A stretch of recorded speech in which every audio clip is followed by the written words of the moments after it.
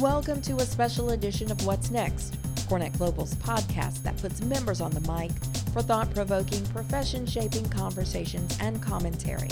In this episode, recorded during our 2019 Global Summit in Hong Kong, Brian Ezzell and Melissa Marsh explain how artificial intelligence and technology drives real insights for corporate occupiers. Hello from the 2019 CoreNet APAC Summit in Hong Kong. I am Brian Ezzell, Corporate Managing Director with Savills, global real estate professional services firm. Today I spoke about AI and technology and how it's driving real insights and value for corporate occupiers. Had a great audience, and we'd like to talk a little bit about the platform Knowledge Cubed that is partnered with the Leverton AI lease abstraction software. Excited to have Melissa Marsh here with me as well. Hi, Brian. I'm Melissa. I'm founder and executive director of Plastark. We're a social research and people analytics organization. I'm also senior managing director of Occupant Experience at Savills Studley.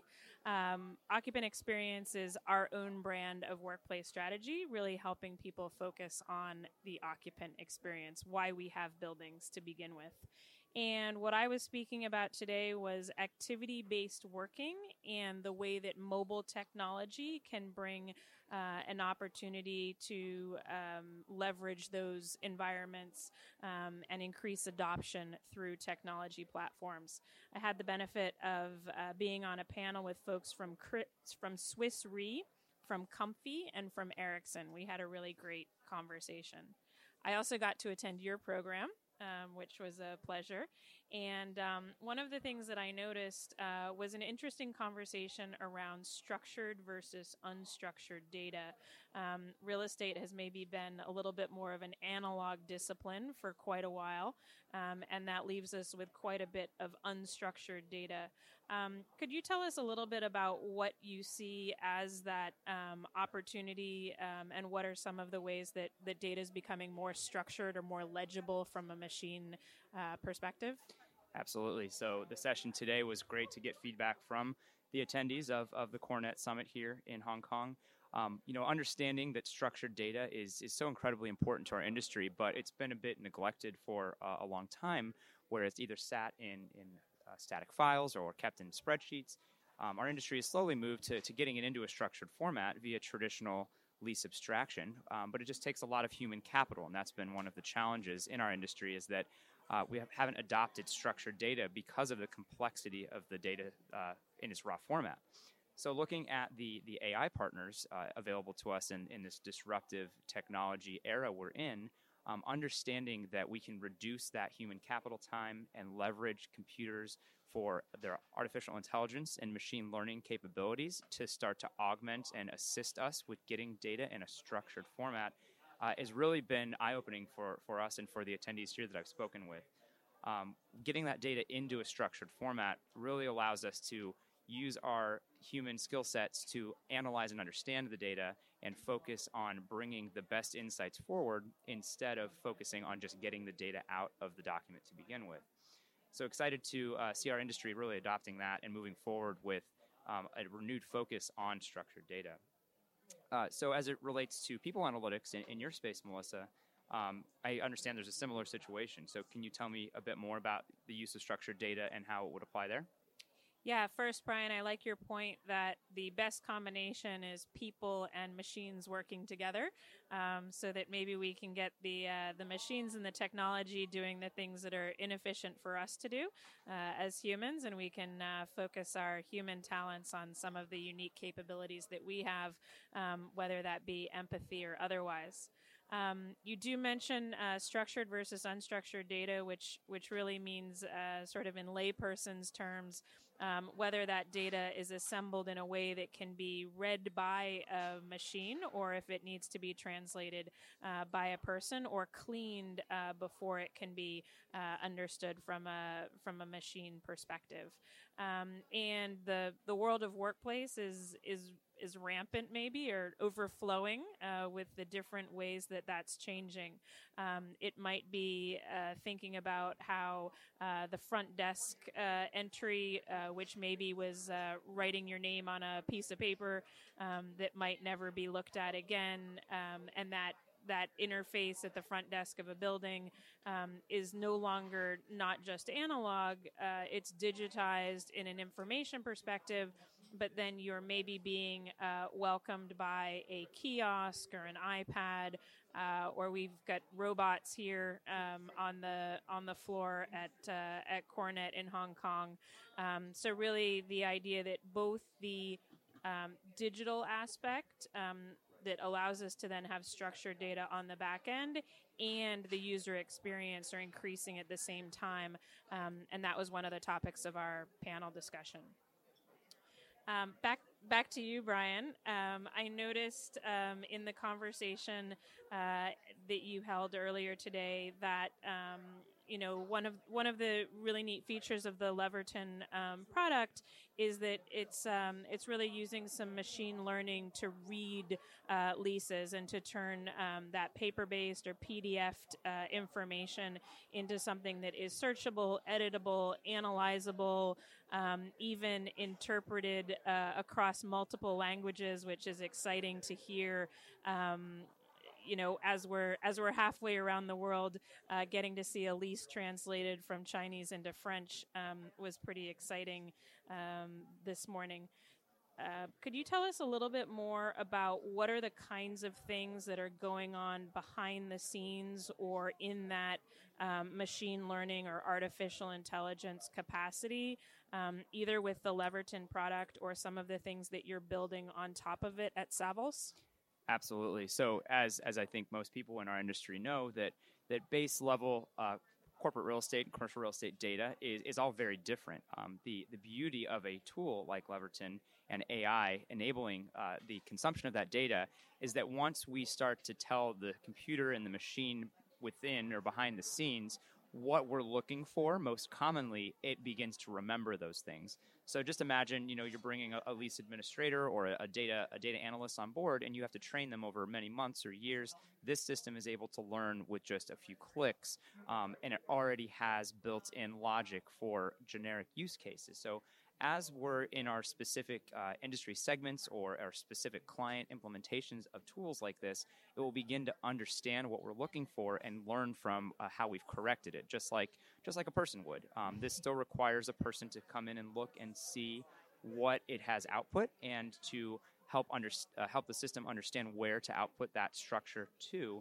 But the final product of being able to have structured data out of the system across multiple segments of industry, geography, language, and asset class is the beauty, again, of the system having one structured output that we can begin to leverage in the data analytics platforms that are becoming very common in our industry, both within organizations and from service providers. Savills has taken the ability of the outputs of the Leverton system and allowed us to focus on bringing in additional data sets that support the baseline data instead of having to only focus on the baseline data itself. So that's really been what's happening behind the scenes and what is allowing us to focus more on adding the most value we can with additional robust data sets. So and that's the product that you're building in Knowledge Cube that allows you to take the lease abstraction as the starting point and then layer different functionality or information points on top of that, whether that might be how clients are utilizing their space or some of the operational costs. There's really kind of a panoply or cornucopia of different things that you can layer on top of that, correct? Absolutely, and that's the beauty of partnerships like working together with lease data and workplace and workspace data, labor analytics and market data. That's all kind of been secondary for most portfolio analytic exercises, and now that's becoming the most important part of helping us make better decisions with data to support our baseline portfolio analysis. So I would ask you then, Melissa, just like leases, what are the things that used to be analog or difficult to digitize that are now becoming usable data sets for workplace?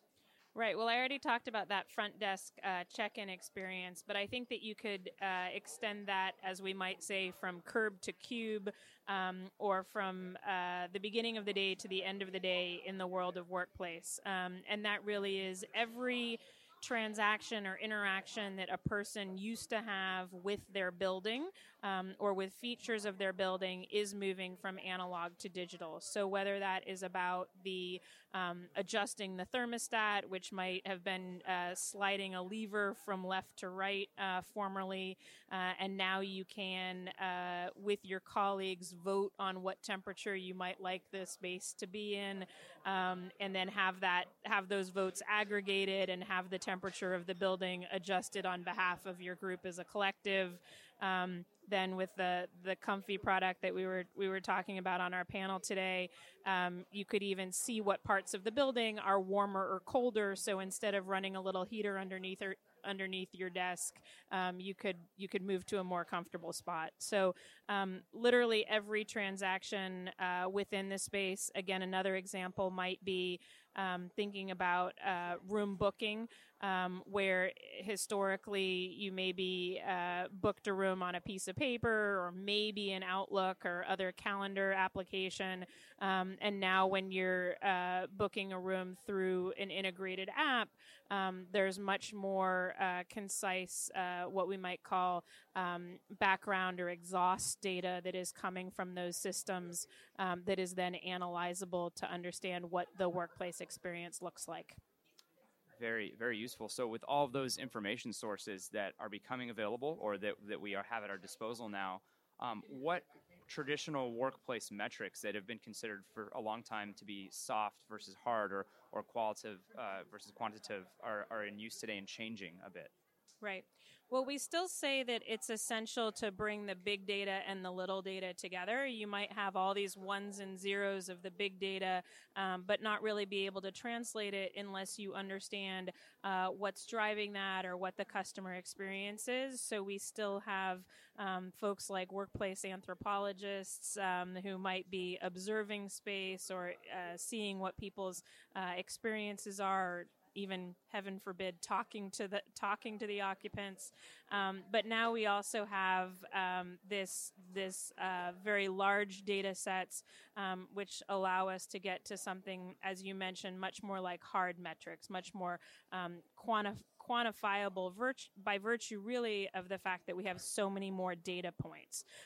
So for example, thinking back to that meeting room booking, you might be able to cross-reference your meeting room booking data with your facilities management data and your ticketing system, and you might be able to start to see reasons why people do or don't like a certain space, or why some spaces are being utilized while others are not. You could even run an app or a piece of your app that has a questionnaire. Did you like your meeting? Did the meeting go well? If you like the meeting room on the 3rd floor, you'll love this meeting room on the 4th floor. It's less busy. Why don't you go try that out? So that's where it starts to move from the data that we're collecting to really changing the experience dynamically and putting forward spatial solutions that might not have been known previously by the occupant. Yeah, so what's really exciting from my perspective, using technology to bring in formerly kind of segmented data sets, to bring in the portfolio data and the data that you're just speaking of about the experience in the workplace, all into a single place to help our industry make better decisions and be more informed and have that on-demand access to understanding how to be innovative in their workplace is really, I think, what the future of the industry is requiring. Yeah, absolutely. Speaking of the future, I noticed one of the questions that was asked in your panel was about how many organizations are actually using big data or AI at the moment. And I was a little bit surprised to see that it was 20% or less of the audience. And I think we thought it was a pretty sophisticated audience here in Hong Kong. And I'm wondering, what is the future? Is it just more adoption of this? Are there other things that are going to be critical to where things go next in terms of any of these categories?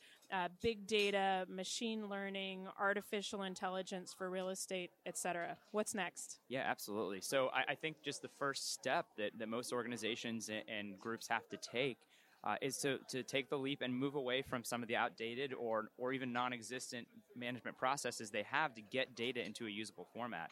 We see so many of our colleagues spending countless hours trying to get answers to questions that they should just have at their fingertips. So that really weighs down on an organization, or organizations just don't think it's possible, depending on their structure. So really kind of taking that leap and focusing on the innovative and disruptive technologies to help us move forward by leaps and bounds, just by getting across this first step to understand the basics of what we have, of what we occupy, and how we're using it is just what's required to have what's next. So once we get there, I think we'll see a very quick cycle of innovative technologies coming in to help us do better at our jobs and help make better decisions, and not be kind of so encumbered by having limited access to the data we need to make better decisions. Yeah. Go ahead. So Melissa, just closing back with you, for you, what is the future for your workspace? Yeah, so we had a pretty similar discussion on our panel, and came up with some pretty similar ideas, working off of what you had just said there. One of the panelists said the future is here, so we just need to get on with it and take advantage of that. Another panelist indicated that the hardest part is really getting started, that the focus should really be fail fast, and to avoid getting stuck on that hump of initiation or getting started. And from my perspective, really smart buildings are social buildings. What makes buildings smart is that people are using them, interacting with them, and bringing that human sensibility into the space. As I mentioned, we really have a golden opportunity of leveraging people data to understand the building experience. And hopefully that is going to bring us buildings that are more health-centric, that are more both physically and psychologically beneficial to people. And then finally, I've often said that a challenge in relation to artificial intelligence for buildings and for workplace is that first we need intelligence. We need to really understand what is desirable and what is the definition of good product. And I think that we are really now in a very opportunistic situation where we are finally getting access to the kind of data that will help us solve those problems and to make consistently better buildings for people. That's great. Yeah, I think we're at a really exciting time in our industry, and spreading this news and sharing it with our colleagues and getting their feedback and understanding of how we leverage all of these new trends in workplace and in big data and in AI, I think is an exciting topic that will continue to be relevant for many, many years to come. Great. Nice to see you here, Brian. Thanks, Melissa. This concludes this episode of What's Next. Want to record a podcast of your own? Have an idea or point of view you'd like to share? Visit CoreNetGlobal.org to learn more.